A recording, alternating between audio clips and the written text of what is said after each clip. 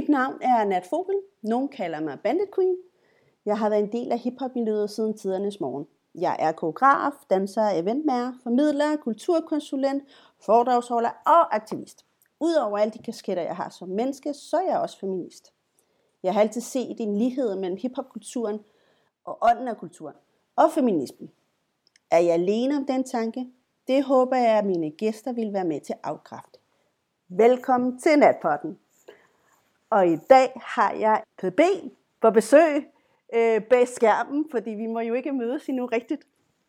Og så er jeg så glad for, at han sagde ja til det her, fordi det bliver jo super spændende. Og jeg kunne rigtig godt tænke mig, Peter, at du præsenterer dig selv. Ja, hej alle sammen. Jeg hedder Peter, og jeg har i mange år lavet rapmusik under navnet PB. Jeg har gjort mig meget inden for freestyle rap, som måske var det, som nogen opdagede mig ved. Jeg vandt den konkurrence, der hedder Fight Night en del gange tilbage i dagene, men for lidt over 10 år siden, der stoppede jeg med freestyle battles. Jeg freestyler stadigvæk som en del af mine shows, og begyndte bare ligesom at lægge mere vægt på alle mine udgivende ting. Jeg har udgivet 10 plader, 12 EP'er, og spiller ikke lige nu særlig meget, men normalt omkring 100 shows om året, og har ligesom måske siden 2014 eller sådan noget fokuseret rigtig meget på at bygge et stort live-navn op, eller hvad fanden man nu siger, som ligesom kulminerede her i februar, da vi for første gang lavede udsolgt store vægger i København. Så det er dejligt. Det er sindssygt. Og med det vil jeg også sige, at jeg har været totalt uvidende omkring dansk rap i rigtig, rigtig mange år. Og jeg er totalt fan af dig, Pede. Det vil jeg bare sige, fordi der skal meget for imponere mig, når det gælder danske ord i det hele taget, fordi jeg er jo flersproget.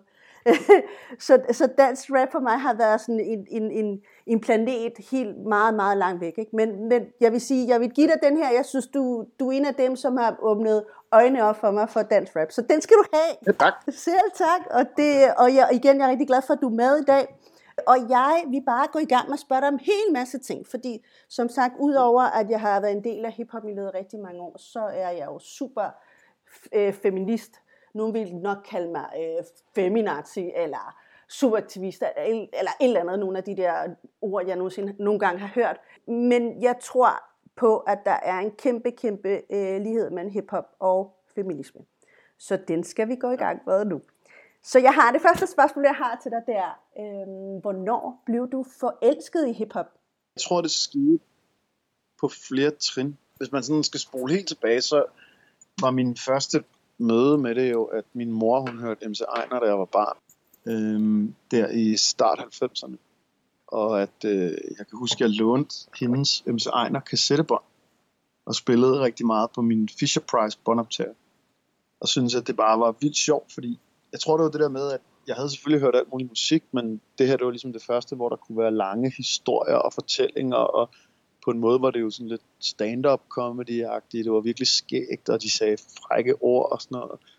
Og så da hele sådan den der, det nogen vil kalde anden bølge i dansk hiphop kom, der omkring 96 til 98 eller sådan noget, med Humleriderne og Clemens og Østkyst Hustlers og DGP'er og sådan noget. Der var jeg jo bare et barn, altså jeg var jo 12 år gammel, men jeg blev totalt fanget af det, og synes det var mega fedt. Samtidig med, at jeg så sideløbende opdagede rigtig meget amerikansk hiphop, og begyndte at skrive mine egne tekster på det her tidspunkt. Hører meget sådan noget Gangstar, Exhibit, Dafari, alle de her grupper, der ligesom var mine helte, sådan slut 90'erne, da man var de der 12, 13, 14, 15 år gammel. Og så begynder man så at skrive selv, og bliver langsomt sådan mere og mere hævet ind i fascinationen af det her. Ikke? Fordi jeg tror for mig, der var det ret meget den der umiddelbare reaktion.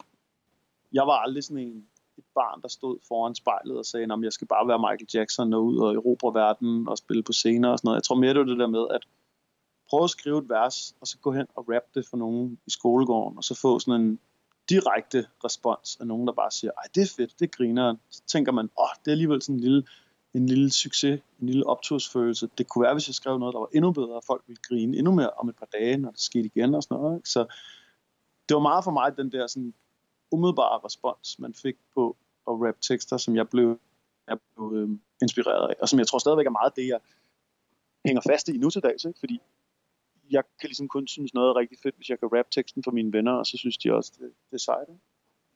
Ligesom alle andre var jeg jo også graffiti-maler og talentløst dårlig, fordi jeg var sådan et barn, som aldrig havde sat sig ned og tegnet på noget som helst tidspunkt. Så så skulle man jo male graf, og sådan en, der tegner som en brækket arm i forvejen, jeg var simpelthen forfærdelig til det.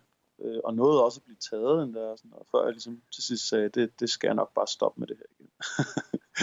Og så var jeg jo ligesom, hvis man skal gå sådan hele møllen rundt, også prøvede at scratche lidt og sådan noget, og danse, det kom jeg nok aldrig rigtig i gang. Der tror jeg alligevel, jeg følte, jeg var den der dreng, der var et hoved højere end alle andre og sådan noget. Det ville jeg nok ikke kunne finde ud af.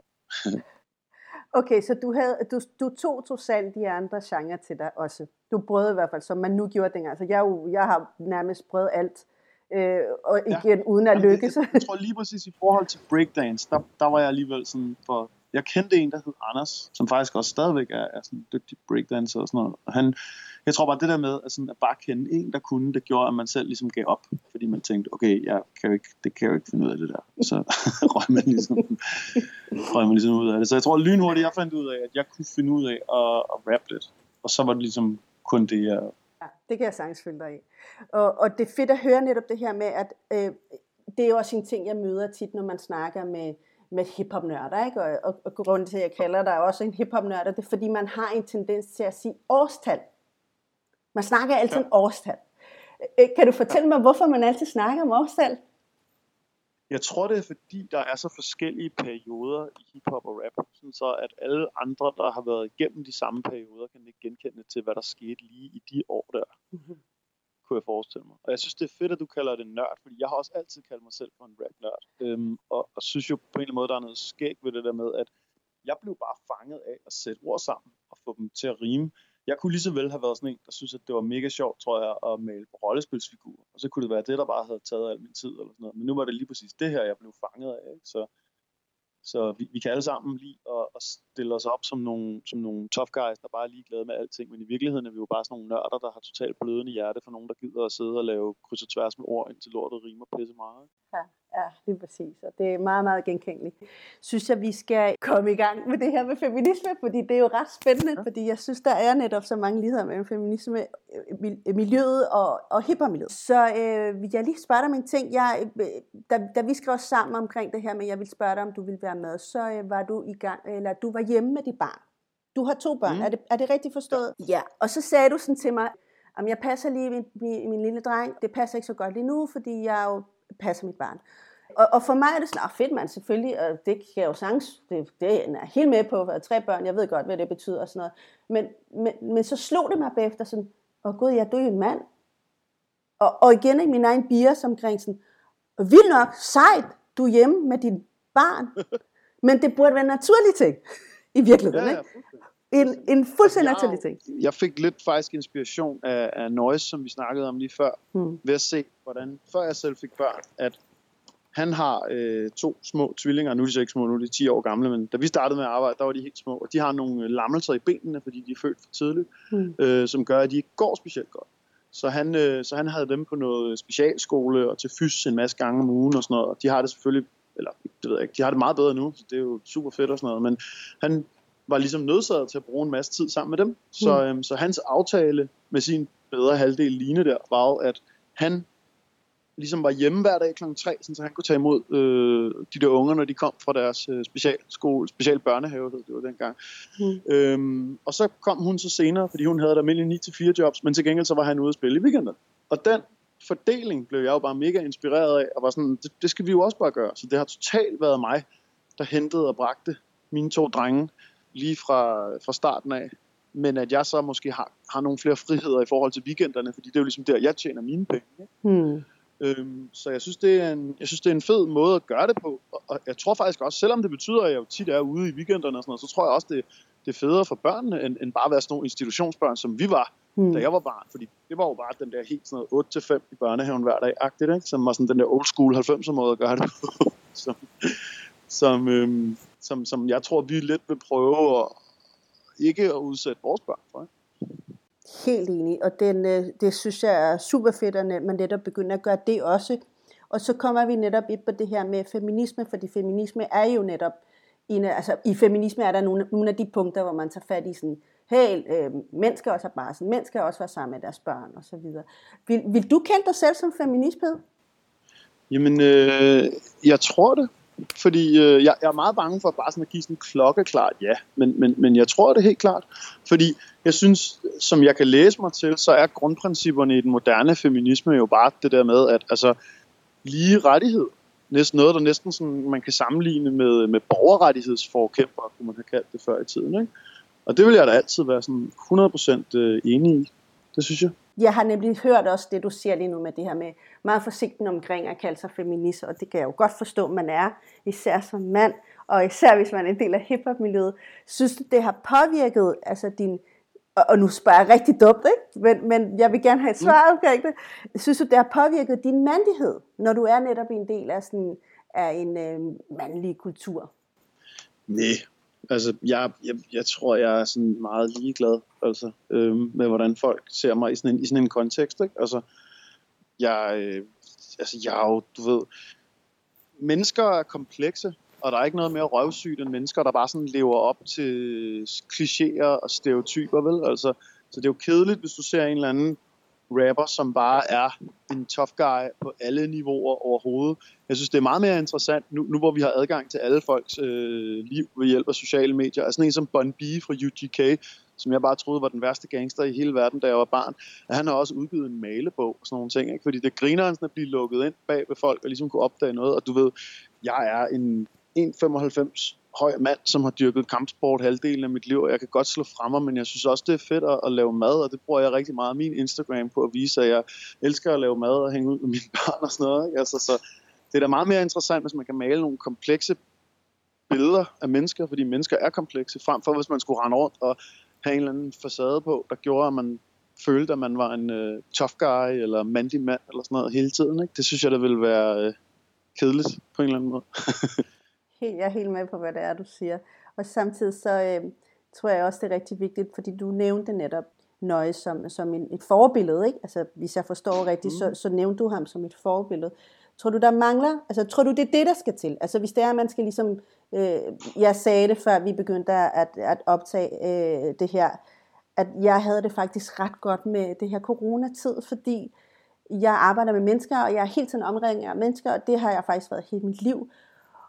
Og jeg synes faktisk, det var ret fedt, at ikke skulle være sammen med mennesker. Og det var jeg sådan ret overrasket over af mig. At alle mennesker, som troede, jeg var så ekstrovert, er faktisk måske lidt introvert. Og jeg nyder det rigtig, rigtig meget. Og grund til, at jeg tager det her op, det er jo netop det her med sådan, vi er jo i en tid, hvor tingene vender sig måske, og måske går man også indad og begynder at kigge på sig selv, og hvad man sådan har gjort for den her verden, og hvad er der tilbage, hvis det er, man forsvinder? Og det er jo sådan nogle tanker, jeg har haft, ikke? Og det er ikke sådan nogle, nej, nu forsvinder. Det er slet ikke det. Men jeg tror bare, det er rigtig godt at kigge indad. Og netop fordi man skal kigge indad, og man bliver voksen og alle de der ting, tror du, det er det, der skal til for, altså fordi når jeg hører dig sige de her ting, så tænker jeg helt sikkert flere sådan nogle mænd, der siger sådan, jeg vil også gerne være en rollemodel for andre. Eller måske ikke nødvendigvis være en rollemodel, men jeg gør det, fordi det er naturligt for mig, fordi som du siger, vi er jo komplekse mennesker alle sammen. Men du har haft, du har haft Kim, altså du har haft ham, du har set det, du har været der, og du synes, det var fedt at se alle de der ting, han gik rundt og gjorde med sin barn, ikke? Jo, altså jeg tror meget sådan helt grundlæggende på, at man skal være den forskel, man gerne vil have i verden. Og hvis du gør det godt nok, så er der andre, der vil prøve at gøre det ligesom dig. Frem for, at man skal gå rundt og fortælle andre mennesker, hvordan de skal opføre sig. Det er bare sådan et grundprincip, jeg lidt lever efter. Ikke? Så jeg tror 100%, at du får ret i det, fordi det jo er noget, jeg så Kim gøre, og jeg så, at det fungerede rigtig godt. Og så tænkte jeg, så må jeg jo også hellere gøre det, fordi det giver da rigtig god mening. Altså, ikke alene kan man få en rapkarriere til at køre, selvom man er i et parforhold og har 2 børn. Samtidig så kan man måske endda give de 2 børn lidt mere tid sammen med deres forældre, frem for hvis man bare kommer og henter dem i institution hver dag kl. 5. Helt enig. Og nu spørger jeg min ting, og jeg ved godt, at vi skal snakke om dig, men jeg tror også, det er en vigtig pointe, fordi netop når man er et forhold, så er man jo 2 mennesker, og når man er 2 mennesker, så skal man også tage hensyn til hinanden og sådan noget. Og jeg har jo selv haft kærester, der var rapper og sådan noget, og jeg ved godt, at på en eller anden måde, så skal man også være støbt af et bestemt materiale, for at også indgå i det her forhold, når man ved, at ens kæreste er ude at spille hver eneste weekend. Ja. Så hvordan har I klaret det, eller hvordan har I fået det til at fungere så godt? For det lyder som om et fantastisk forhold. Altså, så har hun sin karriere, og så kører du dit shit, og så har han nogle børn, der bare har begge forældre. Ikke? Det er jo fantastisk. Anna er bare mega, mega dygtig, og jeg har hele tiden sagt til hende, at altså, da hun fik vores første, var hun stadigvæk under uddannelse og sådan noget, ikke? Der for 5 år siden, så hun er stadig ny på arbejdsmarkedet, eller hvad man nu siger. Jeg tror, Karl var 3, da hun begyndte at arbejde. Jeg tror bare, at hun kommer til at bowle løs på det der marked helt sindssygt. Hun arbejder med tech og apps og sådan nogle ting, og er virkelig, virkelig god til det. Så jeg har hele tiden sagt det der med, at altså, det kan godt være, at lige i starten af vores forhold, der var det mig, der betalte for alting, og var sådan the caretaker og sådan noget, men det er bare fordi, jeg gik og ventede på, at hun kom til at overhale mig helt sindssygt på et tidspunkt, og så kan jeg læne mig lidt tilbage lidt senere, når hun bare bowler løs, og min rap-karriere er sikkert stendød til den tid. Hvor er du sej. Hvor er det fedt at høre. Nu så gav du lige props til kæresten der, helt sikkert, der kommer hun, undskyld. Ja. Helt sikkert, sådan. Jamen, hun er skidegod til sådan noget, det er hun virkelig. Men altså jo, du har helt ret i, altså det er jo, altså det kræver noget af mennesker at kunne blive sammen under de der mærkelige forudsætninger, og jeg tror, at hun er langt bedre til det, end jeg vil være i hendes sted. Jeg tror, at hvis hun var sådan en, der var ude og tale med fans og supportere meget tiden og sådan noget, så tror jeg vil blive mere jaloux, eller hvad man nu siger. Men hun er bare ret god til det. Jeg spillede et nyt nummer for hende i eftermiddags, som jeg fik tilsendt fra Mix, hvor jeg har sådan nogle joke-linjer om, at jeg engang har været sammen med en pige, og så var jeg så fuld, at jeg gik på toilettet, og så gik jeg tilbage og prøvede at kysse hendes veninde ved en fejl. Så blev de begge to pisse sure på mig. Og det var hun bare flad og grin over. Og det var faktisk en linje, hvor jeg tænkte sådan, kan jeg vide, om hun synes, det er sjovt, eller hun synes, det er mega nederen, når jeg taler om at kysse en eller anden fremmed pige, eller et eller andet, men det er jo en historie fra før vi mødte hinanden, så hun synes bare, det er mega skægt, og var sådan, hvor er det typisk dig, det kan jeg så meget se for mig, du kunne komme til at gøre, og sådan noget. Jeg var sådan, okay, fedt. Hun er bare meget selvsikker på mig, og det er jo rigtig fedt, fordi altså, det er et fag, hvor man jo naturligvis får nogle tilbud, og der er nogle lidt mere løssluppende eksistenser, som måske godt kunne tænke sig at kaste noget sex i hovedet på en, ikke? Så skal man ligesom også kunne finde ud af at sige nej tak. Jeg bemærker i, at du sagde, hvis det havde været omvendt, hvis det var Anna, der havde været en vild rapper, der var ude og spille hver eneste weekend og sådan noget, så ville du måske ikke tage det lige så godt som hende. Hvorfor tror du det? Fordi jeg tror, jeg er mere usikker som person, ikke? Okay. Hvor hun måske bare er bedre til at kunne blokke det ud og sige, jamen jeg stoler på dig, så sådan er det bare. Hvor jeg vil sikkert sidde og have tømmermænd en eller anden dag og tænke, nej, hvad med alle dem der skriver frække beskeder til hende, hun har garanteret et eller andet kørende, nej, eller et eller andet, ikke? Når man lige bliver fanget af paranoia på det dårlige ben, ikke? Det tror jeg bare, hun sådan er bedre til at takle end mig, så det er jo rigtig fedt, fordi jeg er hende jo ikke utro. Der sker jo ikke en skid, fordi jeg har jo ligesom lovet, og nu skal vi bare være dig og mig. Så det har jeg da tænkt mig at overholde, ikke? Hvor er det fantastisk at høre. Hvor er det fedt, det kan lade sig gøre sådan. Der er lige en ting, jeg bemærker, og I også, det er det her med sådan, som regel, jeg ved ikke, om du har hørt det før, har du hørt udtrykket giftig maskulinitet? Ja. Ved du, hvad det er? Sådan lidt, altså, jeg må indrømme, jeg har oftest rendt ind i det, hvor folk har været lidt utilfredse med, at nogen har råbt giftig, toxic masculinity efter noget, ikke? Mm-hmm. Fordi jeg jo bliver bange for, at man så går ind og hvad skal man sige, putter et label på alt, der har noget med vold eller druk eller et eller andet at gøre, så sige, det er toxic masculinity, hvor jeg er sådan, nej, det kan da være, det er en person, der så ligesom mig selv måske bare, jeg kan godt lide at gå i ringen og dyrke noget kickboxing og give folk nogen på hovedet, men jeg kan også godt lide samtidig at have en lammesteg stående i slow cookeren derhjemme, der har været der 8 timer og være totalt husmorpæde på den måde, ikke? Så mennesker er bare komplekse, så jeg kan godt blive bange for, hvis der er nogen, der går ud og putter et label på nogle andre ud fra en specifik handling, de lige har lavet. Helt sikkert, og jeg er helt med på, hvad du siger. Og jeg tror tit, at man veksler det her med at være maskulin med at være toxic, fordi det er jo 2 forskellige ting. Altså, jeg synes, altså, for mig har det været rigtig, rigtig svært i mange år at kunne finde ud af at være meget feminin som kvinde. Altså hvis man sådan tænker sådan helt feminin kvinde. fordi jeg netop har været så meget en del af hiphop-miljøet, og jeg følte, at jo mere jeg pakkede mig ind, og jo mere jeg assimilerede som dreng, så kunne jeg skærme mig af for sexistiske ting, og så kunne folk ligesom se mine skills. Kan du følge mig?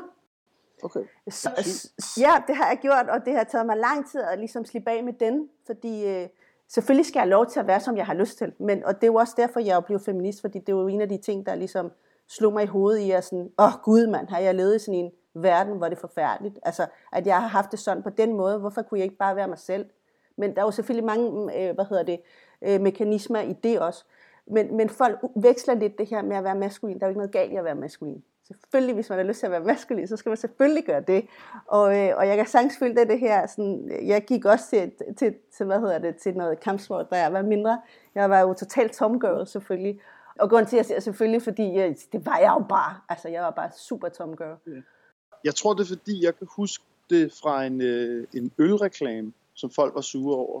Hvor det var nogle drenge, der sådan, så var de bare ude og spise noget kød og drikke sig fulde og se noget fodbold eller et eller andet, hvor folk var sådan, det er totalt toxic masculinity, hvor jeg var sådan, jamen, det er jo fordi, I så kun ser det billede af den mand. Altså, han kan jo sagtens have alle mulige andre tilbøjeligheder, når han ikke er sammen med de 3 venner, som han spiser kød og drikker øl og ser fodbold med, ikke? Altså, det synes jeg måske var sådan lidt, jeg tror bare, jeg er bange for sådan nogle labels, fordi det er jo tit og ofte ikke på handlingen, men på mennesket, og mennesker er bare meget mere komplekse, end at man kan give sådan nogle labels på den måde. Jeg har rigtig mange mandevenner, og nu kalder jeg venner og mandevenner, fordi jeg prøver så vidt som muligt, at jeg ikke kan sige drenge mere, og heller ikke piger, fordi nu er jeg jo voksen, og det er mine venner jo også, de er jo voksne, og det der er jo heller ikke noget galt i at være.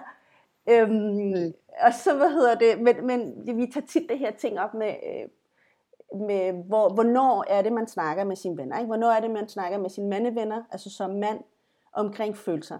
Og er det svært, eller er det nemmere at snakke med mig, fordi jeg netop er kvinde, og så er jeg så lidt samtidig, så er det endnu nemmere, fordi det er jo nat, og hun kan tage det, altså agtigt, ikke?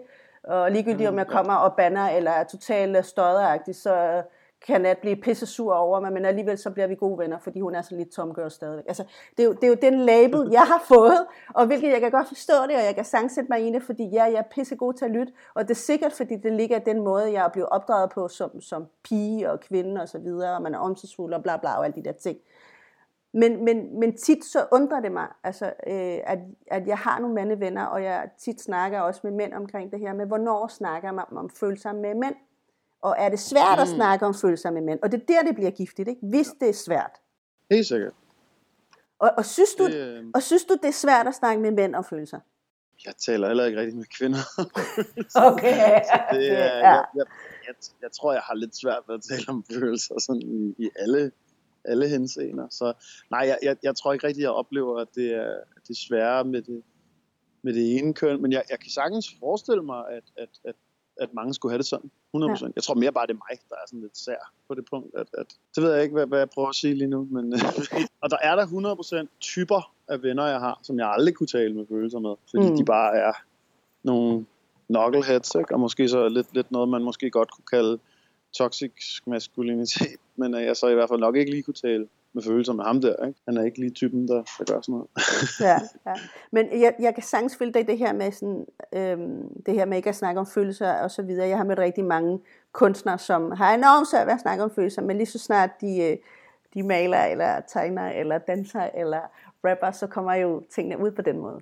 Så man kanaliserer jo igen, som du siger, vi er komplekse, og vi kan jo kanalisere tingene på mange forskellige måder.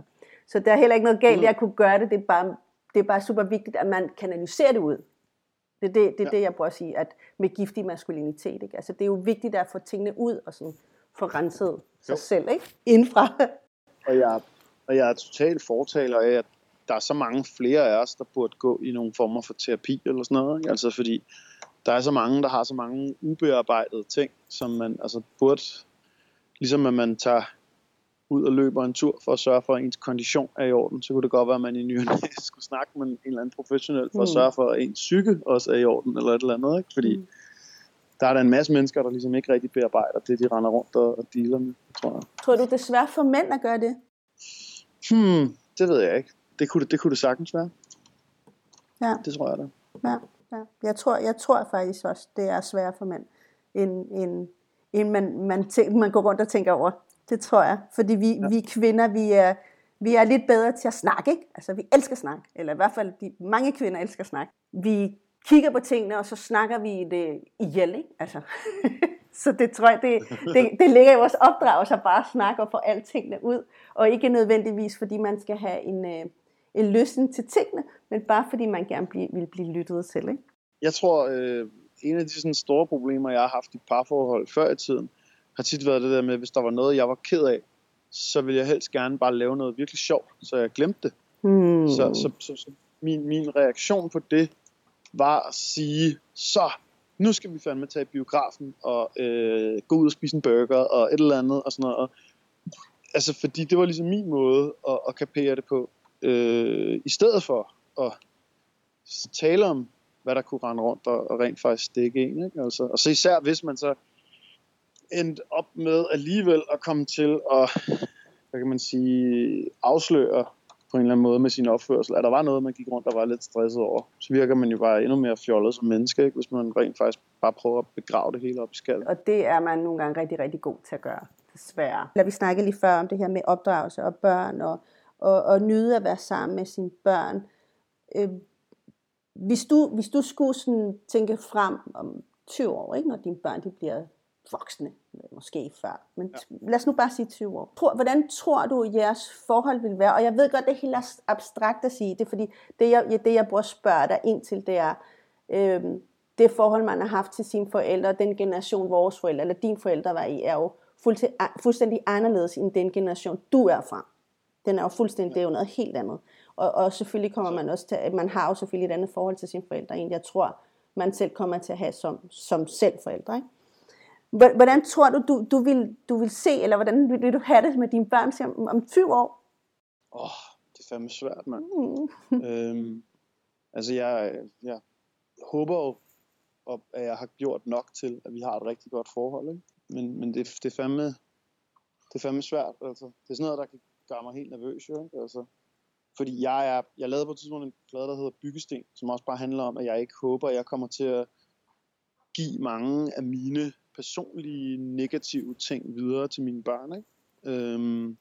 Og måske det ved, at man bliver bevidst om sine egne negative sider, at man måske på den måde kan forsøge at lade være med at give dem direkte videre, ikke? Fordi jeg kan se rigtig meget af min egen relativt strenge mors tanker i min egen opdragelse nu, og jeg måske tænker, at hun også bare har gået og bokset med noget dengang, så ligesom jeg måske har gjort i mit liv, ikke? Altså, så ja, det er fandme svært. Det er et stort spørgsmål, og jeg håber, at jeg har gjort det godt. Altså, jeg har opdraget nogle fornuftige mennesker, som har lyst til at hænge ud med mig. Det er et hårdt spørgsmål. Jeg ved det godt. Det sætter bare nogle tanker i gang hos en, ikke? Altså. Ja, der er jo ikke nogen opskrifter på, hvordan man kan være som forældre, desværre. Hvis der var det, så ville måske verden ikke se ud, som den gør i dag. Og man må jo bruge sit bedste, ikke? Det er jo ligesom det, der er pointen. Jo, jeg var sindssygt bange som barn. Altså. Mm-hmm. Og opbyggede alle mulige fucking, du ved, mærkelige karaktertræk af at have været så bange, ikke? Som jeg ikke synes er nødvendigvis særlig positive, altså. Ja. Så jeg tror også bare, det er vigtigt for mig, at mine børn vokser op rigtig trygt, altså, og sikkert, ikke? Hvor du voksede op hen? Jeg voksede op i Hellerup. Så altså man kan sige, Hellerup er jo selvfølgelig et andet postnummer, men det ligger jo klods op og ned af Østerbro, så vi har jo altid rendt rundt i hele København, altid, ikke? Så jeg føler ikke som dem, der tænker, at det er en slags naboby eller sådan noget. Det er jo ligesom bare at have boet i Vandløse eller Frederiksberg eller et eller andet, ikke? Altså, det var bare ligesom den ende af byen. Jeg vil lige spørge dig om en ting. Tit, så har jeg det svært ved at, eller nej, forkert sagt. Jeg hører tit, at folk har svært ved at adskille kunstneren fra mennesket. Og grund til, at jeg siger det på den her måde, det er fordi, jeg er jo som sagt en del af feministmiljøet og kender rigtig mange super seje feminister. Men der er rigtig mange, der har det svært ved rap, især hvis det bliver sådan suspektagtigt. Så jeg får enormt mange gange spørgsmål om, hvorfor kan du godt lide rap, når du er feminist? Og jeg ved, altså jeg kan jo sagtens, jeg ved godt, hvorfor jeg godt kan lide det, og jeg kan jo sagtens forklare det og sådan noget med. Men tror du, det er et problem? Tror du, det er et problem, at det er, at nogle gange er det så sexistisk? Ja, altså selvfølgelig er det da, altså, men det er jo også, det er jo interessant det der med, at du kan, når man ser artister på samme måde som Suspekt, så følger du også deres rejse, ikke? Altså fordi det er rigtigt nok, at da de var 20 år gamle i 98 eller sådan noget, og lavede den der første CD, jeg har også købt det inde i Street Dance, der var det jo bare ren herv og smadre og rapper om og knippe i røven og have det vildt og sådan noget, ikke? Men når du så spoler 20 år frem i tiden, så er der lige pludselig helt vildt meget af det, som handler om sociale issues og give den op for pigerapper eller kvinderapper rigtig meget og sådan nogle ting, ikke? Altså så jeg tror at sådan nogle som Suspekt i hvert fald jo har vokset i den tid de har været her, og ikke nødvendigvis er de samme personer som de var da de var 20 år gamle, vel? Og det synes jeg der er positivt. Og jeg ved ikke om de havde vokset på den måde, hvis der bare var nogen dengang der havde råbt dem ind i hovedet og alle deres holdninger var forkert. Men i og med, at de ligesom bliver ældre og ser, at verden er mere kompleks og sådan noget, og så håber jeg, at det kan godt være, at jeg bare blå og naiv eller andet, men at de så ligesom bevæger sig i den rigtige retning. Men altså, for fanden, det er også bare så svært, ikke? Fordi du ved, så kan vi alle sammen snakke om, at Mike Tyson, han er den bedste bokser, der nogensinde har været, og han er helt fantastisk, men manden var i fængsel for voldtægt, ikke? Altså, det er også pænt nedtur. Ja. Og det samme, var det ikke også Tupac? Var han ikke også i et eller andet voldtægtssag? Jo, han blev jo dømt for det, ikke? Han blev dømt for voldtægt. Han var også i fængsel, lige præcis. Ja. Tror du, man kan adskille det? Altså, kan man adskille kunstneren fra mennesket? Tror du, man kan gøre det? Jeg tror, det kommer an på, hvad det er for en kunstner. Altså, jeg tror, der er nogen, hvor at handlingerne bare er så latterlige, at du bare tænker, fuck dig for evigt, ikke? Og så er der nogle af dem, hvor man ligesom tænker, at det kan godt være en del af noget mere specielt og mere fucked up, ikke? Altså, og hvis man for eksempel kigger på, jeg ved ikke, har du set Mike Tyson dokumentarprogrammer? Nej, det har jeg desværre ikke, nej. Det bliver du næsten nødt til at love mig, du ser, fordi altså, det er så ekstremt. Og han er jo, du ved, nærmest noget buddhist-veganer nu, og har sit eget marijuana resort i Los Angeles, hvor han bare går rundt og hygger med folk og sådan noget, og passer duer, og kan ikke lide at se på kampsport og sådan nogle ting, fordi han ved, det bringer det tilbage, efter han bare har haft den mest rædselsfulde opvækst, har beskrevet, hvordan de der trænere bare udnyttede ham som barn og sådan noget, og bare sådan, hvordan det hele bare var forfærdeligt, ikke?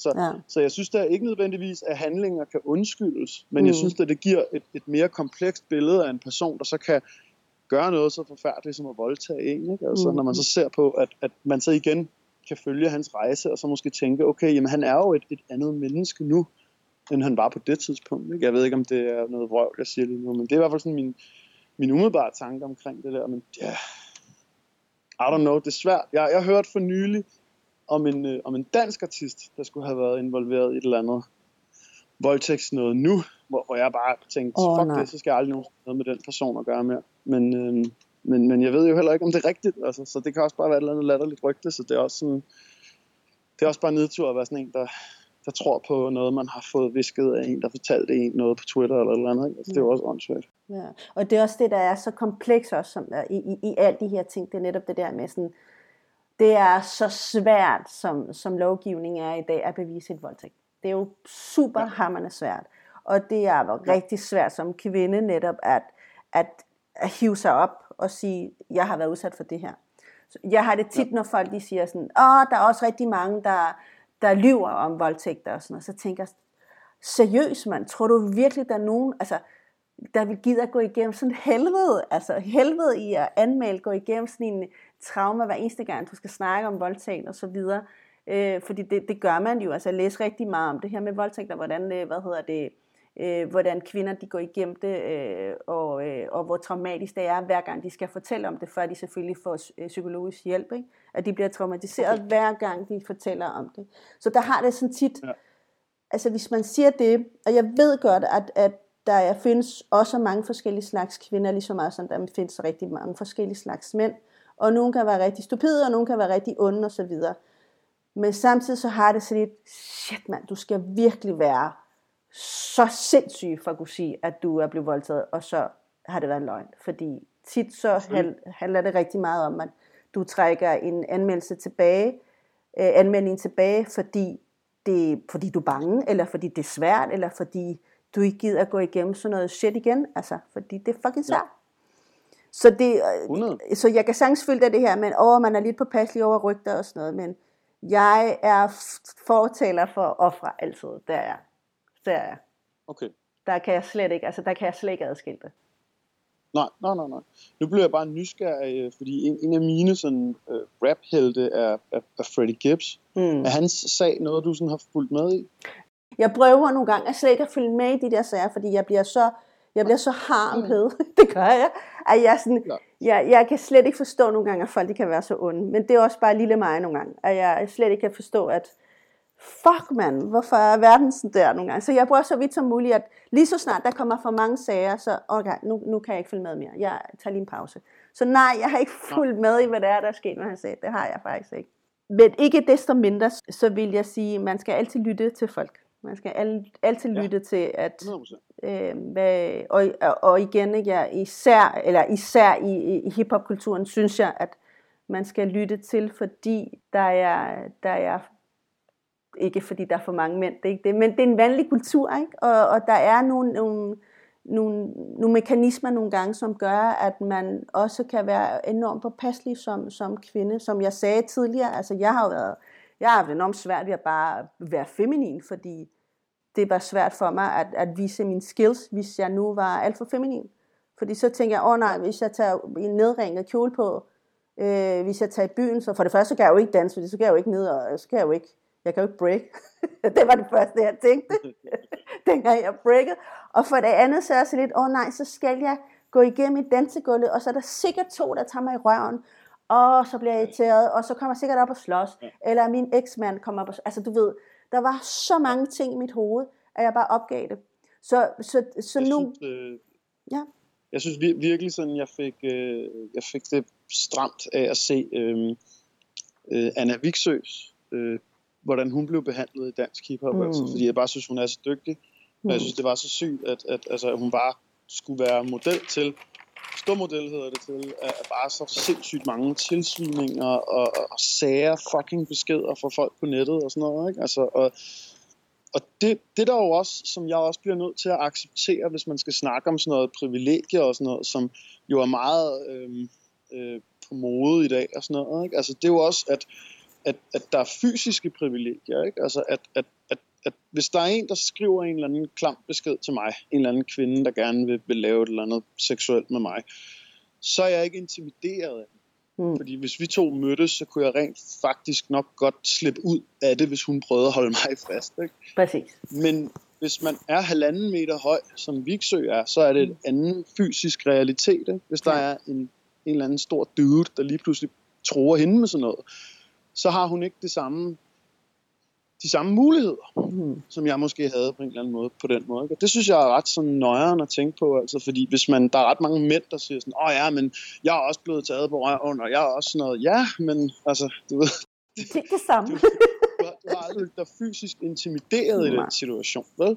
Og det synes jeg er ret sådan nøjeren. Jeg tror faktisk, det var Brian Mørk, der skrev det på Twitter på et tidspunkt, hvor det virkelig slog mig, det der han sagde, at han havde prøvet alle mulige ting gennem årene med kvinder, der havde prøvet at hive hans bukser af på scenen og sådan noget. Men ikke engang havde han følt sig intimideret af det. Og derfor er det jo en anden situation. Det er jo slet ikke det samme. Nej. Hvor at hvis han havde følt, fuck, den her person kunne teknisk set godt voldtage mig, så ville det jo være en fucking nøjeren situation, ikke? Altså, så det er sådan noget, jeg synes kan være helt sådan fornærmende, når mænd glemmer det. At for helvede, det er jo 2 vidt forskellige ting, ikke? Altså, og det er ikke for at sige, at alle kvinder ikke kan forsvare sig eller noget som helst overhovedet, men det er måske bare ofte den oplevelse, der kan ligge i sådan et møde. Magtbalancen er jo forskelligt, eller den er jo anderledes, ikke, i forhold til, som du siger, netop det fysisk, men også det psykisk. Vi kvinder, vi er jo vant til det her med sådan, når vi tager i byen, så når man er på vej hjem, så har man helt sikkert en veninde, man skriver sammen med, og siger sådan, jeg er på vej hjem nu, jeg ringer eller skriver, når jeg når hjem. Og hvis man sidder i en taxa, så sidder man med sine nøgler i hånden. Sådan, du ved, det gør jeg, og jeg kender rigtig mange andre veninder, der gør sådan, sidder jeg bare med min nøglebund, ikke? Du ved, sådan, hvis der er nogen, der kommer, så stikker jeg ham ned. Altså, du ved, ikke? Sådan, det tror jeg ikke, jeg vil gøre, men det er sådan en tryghedsfølelse, ikke? Og mærkeligt nok, fordi jeg er vokset op i en ghetto, og jeg har gået sammen med drenge helt mit liv. Men det er en ting, der kommer med alderen, tror jeg, det her med, sådan, jeg er så påpasselig, og det er noget at gøre, tror jeg, det er noget at gøre med, at jeg har et kæmpe ansvar for mine børn.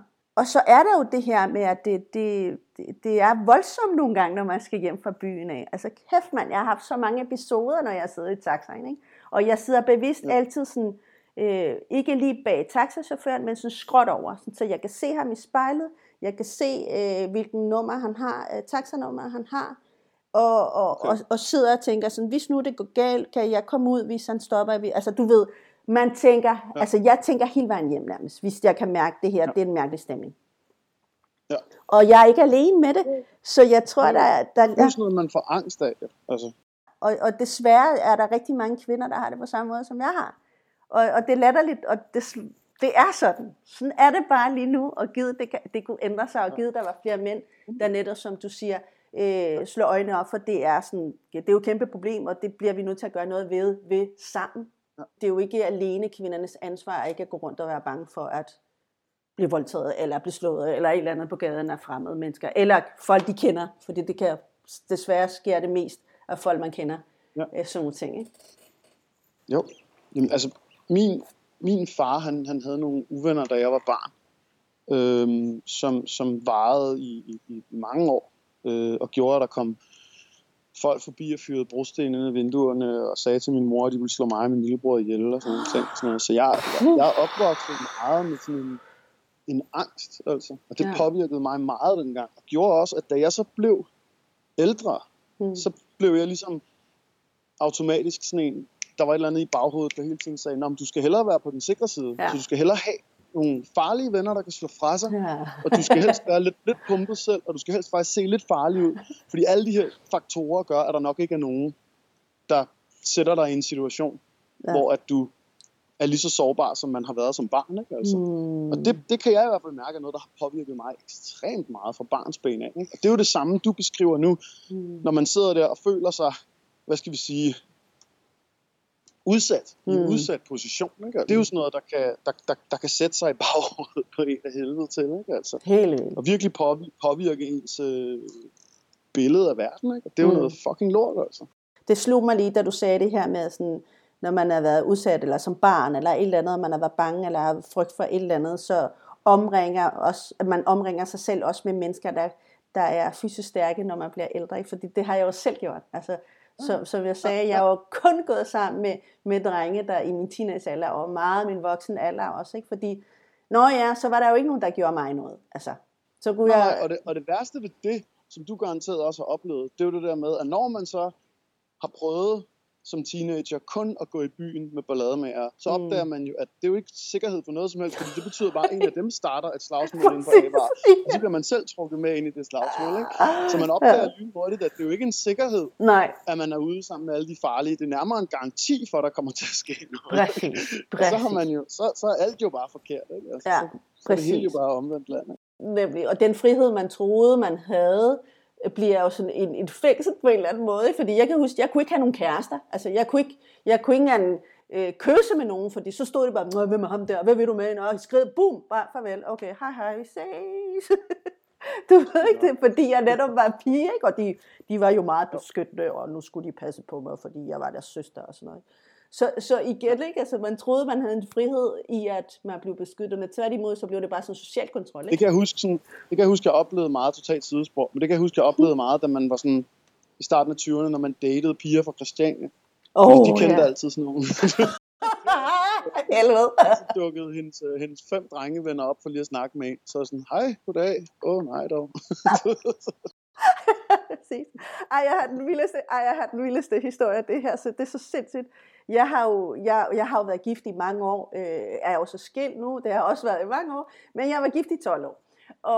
Og da jeg blev gift, da jeg var forlovet, så går vi på gaden, min daværende mand og jeg, og så møder jeg en af mine gamle venner fra Tostrupgård, hvor jeg voksede op. Og så var jeg sådan, det var længe siden, jeg havde mødt ham, og så sådan, hey, hvad sker der? Og sådan noget. Ej, du skal lige møde min forlovede, siger jeg så, sådan helt glad, og vi skulle jo giftes, og du ved, og vise ring, og sådan helt glad.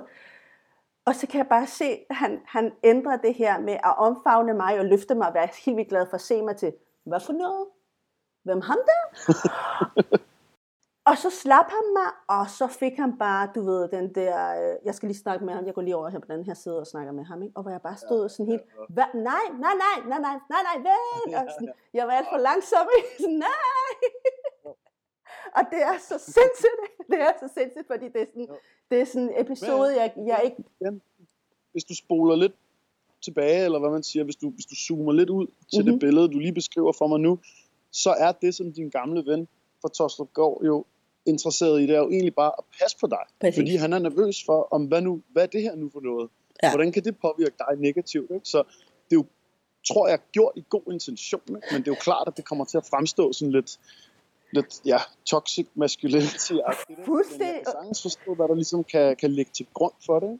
Ja, det er selvfølgelig, jeg vil sige sådan her, havde jeg været teenager, så ville jeg også sige, det er jo, jeg prøver bare at beskytte mig-agtigt, men nu var jeg jo voksen, ikke? Og jeg synes, altså selvfølgelig, han gjorde mig jo totalt til en lille pige, altså sådan, hey, kan du ikke tage for gode varer, at jeg har valgt den her mand til mig, altså, og omvendt, altså, det må du tage som gode varer, så jeg var så gal på ham. Altså, jeg var så gal på ham.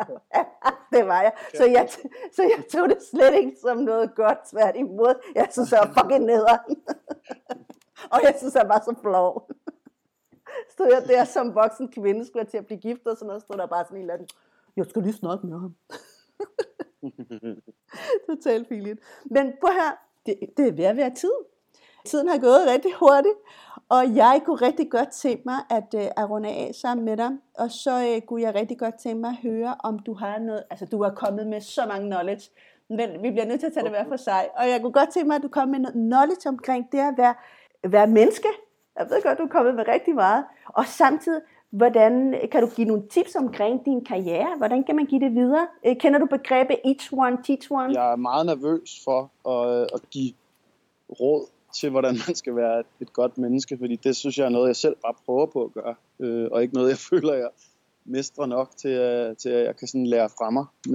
Men altså, du ved, for helvede, bare prøv at være flink og glad over for din omverden, og hjælpe hinanden, ikke? Altså, fordi det er i hvert fald sådan, altså jeg synes, det kun, jeg kender mennesker, der har oplevet, at det øjeblik, de holdt op med at være nogle pækhoveder over for deres omverden, var det øjeblik, de sådan ligesom begyndt at mærke, at karma rent faktisk virker. Ikke? Og jeg kan garantere dig for, at hvilken som helst, vi taler jo tit om branchepersoner inden for hiphop, fordi man kan få så meget pres over musikbranchen, og alle de mennesker, der nogle gange er lykkeriddere inden for den.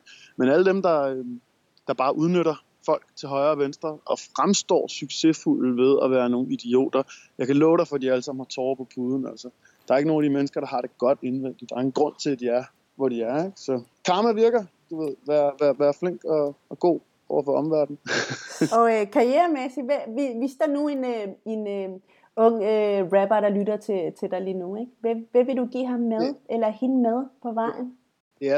Det er så svært at give råd sådan overordnet, fordi altså, jeg bliver tit mødt af den der person, der så bare siger, hvordan kommer jeg derhen, hvor du er nu?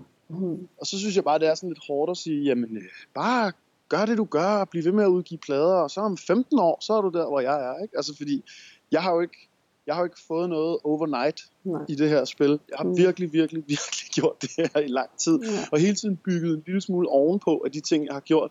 Så jeg synes, det er lidt hårdt at sige til nogen, at de skal tage den samme vej som mig, fordi den har været så lang, ikke? Men altså, jeg bilder mig selv ind, at det her med at have bygget en karriere op på den her måde, og have så mange fantastiske, loyale supportere, som mig og drengene har nu og sådan noget, det er noget, der måske kommer til at stå i rigtig lang tid, og ikke kommer til at være så flygtigt og sårbart, som det kunne være, hvis man måske havde fået, hvad skal vi sige, det der kæmpe P3-hit lynhurtigt, eller et eller andet, ikke? Altså, så føler jeg på en eller anden måde, at det er noget, vi har nu, som er ret stabilt. Men jeg havde en sindssyg oplevelse forleden dag, synes jeg, og det, for mange andre lyder det sikkert ikke som noget vildt, men jeg synes bare, det var så vildt. Jeg fik en Facebook-besked fra en fyr, der arbejdede på en højskole i Sønderborg, der bare lige ville skrive til mig, at han havde jo godt hørt det der med, hvor hårdt det var lige nu for musikere og selvstændige og sådan noget lige nu. Så han ville bare sige, at lige så snart de åbnede højskolen op, så kunne jeg komme derhen og lave noget. Så kunne jeg lave en koncert, eller et workshop, eller et foredrag, lige det jeg havde lyst til. Så kunne jeg bare komme derhen og tjene nogle penge hos dem. Hvor jeg bare tænkte, fuck, hvor er det sygt, at der er en, der fordi han hører min musik, vælger at bekymre sig for mig, og bekymre sig for min privatøkonomi, til bare sådan at skrive en mail ud af det der, helt ud af det blå. Ikke? Det synes jeg var så vildt. Fordi, altså, hvem af os ville gøre det med en eller anden, man bare hørte musik eller et eller andet, ikke? Altså, så det blev jeg sgu sådan virkelig, virkelig rørt over. Altså, det synes jeg godt nok var fantastisk. Så jeg føler, at det forhold, jeg har bygget op til alle dem, der ligesom render rundt og hører på det, jeg laver, og supporter den slags musik, jeg laver, det er guld værd, og noget, man måske kan leve af et par år frem i tiden endnu. Fantastisk. Og jeg ville også blive rørt over, hvis der var nogen, der skrev sådan til mig. Det synes jeg faktisk er rigtig sagt. Fordi det behøvede han ikke, men det gjorde han. Fedt, mand. Ja. Godt menneske. Det er fucking stærkt. Ja, sådan. Sådan skal man. Flere sådan nogle mennesker. Der er brug for mennesker, der hyrer kunstnere. Kom med dem. Ved du hvad, så vi nået videre til spørgsmål fra vores lytter. Det her, det er sådan et meget, meget, meget feministisk spørgsmål. Hvordan kan en ved person indgå i hiphopkulturen og mode uden at appropriere? Jamen, jeg tror igen, man bliver nødt til at se på mennesket i stedet for bare handlingen. Ikke? Altså, så vidt jeg kan forstå, og nu kan det sagtens være forkert det her, så handler at appropriere om at tage noget på, og så ikke give noget tilbage. Sådan så hvis man for eksempel lige pludselig beslutter sig for at få dreadlocks, men ikke har lyst til at have noget som helst med Rastafari-kultur at gøre, eller gøre andre opmærksom på principperne for Rastafari-kultur, så approprierer man. Det var vel sådan, jeg har forstået. Rigtigt. Ja, og jeg vil sige, at jeg som 14-årig dreng med hængerøvsbukser, der skrev projektopgave i folkeskolen om amerikansk hiphop, brugte alle mine penge på vinyler, og tog til rapkoncerter, og fortalte alle og enhver om den her sorte musikart, som er udsprunget af New York, at jeg gav enormt meget tilbage til hiphop. Giver det ikke meget god mening? Jo, jeg er helt med. Altså, at hiphop er en kultur. I og med, at det er en kultur, så er det selvfølgelig startet som en brun kultur og en sort kultur osv. Og så har vi lært det her i Skandinavien og alligevel gjort det til vores egen jo. Og præditeret alle de mennesker, der startede med at starte den her kultur. Så jeg er helt med på, hvad du siger. Jeg er helt med, og det var rigtig godt forklaret. Det var ret fedt forklaret, faktisk. Så godt. Fedt, mand. Ja. Det er jeg glad for, fordi jeg blev så forvirret, fordi jeg forleden dag så sådan et eller andet med, at en eller anden, jeg ved jo ikke, hvem der er hvem, jeg følger ikke rigtig med i sådan noget, men en af Kardashian-søstrene havde for meget selvbruner på, så der var nogen, der mente, at det var kulturel appropriation, fordi hun prøvede at se mørk ud, eller sådan noget, hvor jeg bare tænkte, jamen, er det ikke, begynder det ikke at være forvirrende nu, fordi det at gøre dig selv lidt mørkere, eller tage sol, det er vel heller ikke, og sådan noget. Jeg begyndte bare at tænke, at det var et begreb, der ligesom var blevet udvandet nu, ikke? Altså, og ja, I don't know. Jeg tror bare, jeg begyndte at tænke, måske var det begreb bare, havde det brug for en erstatning nu, eller et eller andet, noget, der ligesom kunne opdatere det, så vi ikke gik rundt og snakkede om folk havde for meget selvbruner på, eller sådan noget, ikke? Fordi, I don't know. Vi har det lidt svært med at forstå, hvordan de her problematikker er i USA, fordi der er så stor forskel på racer i USA i forhold til, hvordan det er i Danmark. Selvfølgelig er der kæmpe store forskel. Vi ser nu, som brun er latiner og kontra at være muslim. Og jeg ved godt, rent hierarkimæssigt er jeg måske lidt højere op i den her raceforskel, ikke, hvis man kan sige det sådan, end hvis jeg var muslim. I USA er det bare meget opdelt. Meget, meget opdelt. Ja. Så jeg kan godt forstå, at folk de bliver stødt over det. Fordi hun som hvide kvinde burde gøre de der ting. I forhold til, hvordan racisme er i USA. Og hvordan man snakker om cultural appropriation, de her ting i USA. Så det forstår jeg godt. Den er bare lidt anderledes i Danmark. Men vil det så være okay, hvis hun aktivt sådan tog meget del i sort kultur og hørte sort amerikansk musik og sådan nogle ting, eller er det så stadigvæk ikke i orden, eller hvordan skal jeg bare prøve at forstå det helt? Det vil stadig være cultural appropriation. Altså hun skal jo bare være sig selv, og jeg ved godt, det er svært at sige med lige hende. Så er det jo også cultural appropriation, at jeg havde hængerøvsbukser på som 14 år, ikke? Det vil der nogen sige, men nu er bare hiphopkulturen i Danmark anderledes end i USA. Okay. Fordi der er få, og nu snakker, altså nu har du fortalt mig rigtig meget om din barndom og sådan noget, ikke? Men der er jo få mennesker i Danmark, der går ind og hører måske, eller læser om din baggrund i, hvorfor du gør de ting, du gør i dag, altså i forhold til rapping. Fordi der ligger jo selvfølgelig en historie. Der ligger jo altid en historie. Vi er jo alle sammen komplekse, så der ligger altid en baggrund for, hvorfor man ender som rapper. Jeg vil jo stadigvæk forsvare, at jeg brugte rigtig meget tid og energi, for eksempel på sociale medier, på at påråbe opmærksomhed til sorte kunstnere, der har inspireret mig rigtig meget. Helt sikkert. Og på den måde ligesom, hvad skal vi sige, bringe noget fokus tilbage fra, at de har givet mig en masse positivt, så vil jeg også gerne sørge for, at når der kommer en Freddie Gibbs koncert i København, så er den fucking udsolgt, fordi jeg skal nok være med til at stå og råbe, at alle skal huske at købe billet til den koncert, ikke? Eller en Common Sense koncert, eller et eller andet, ikke? Jeg synes, at det... Ja, og igen, det skal lige sige, at jeg giver dig ret i det. Jeg tror bare, jeg bliver så bange for sådan noget der, fordi jeg synes netop, det er virkelig bare at putte et label på folk og kalde nogen for cultural appropriators, fordi altså det er meget afskærmende over for mennesket og intentionerne, der ligger inde bag det. Ikke? Altså, det synes jeg er sådan lidt uhyggeligt på en eller anden måde, fordi det kan meget hurtigt bare blive sådan en kasse, man putter nogen ned i. Ikke? Altså, hvor at, ja, i virkeligheden er det jo fedest, hvis vi alle sammen bare låner fra alle kulturer. Altså.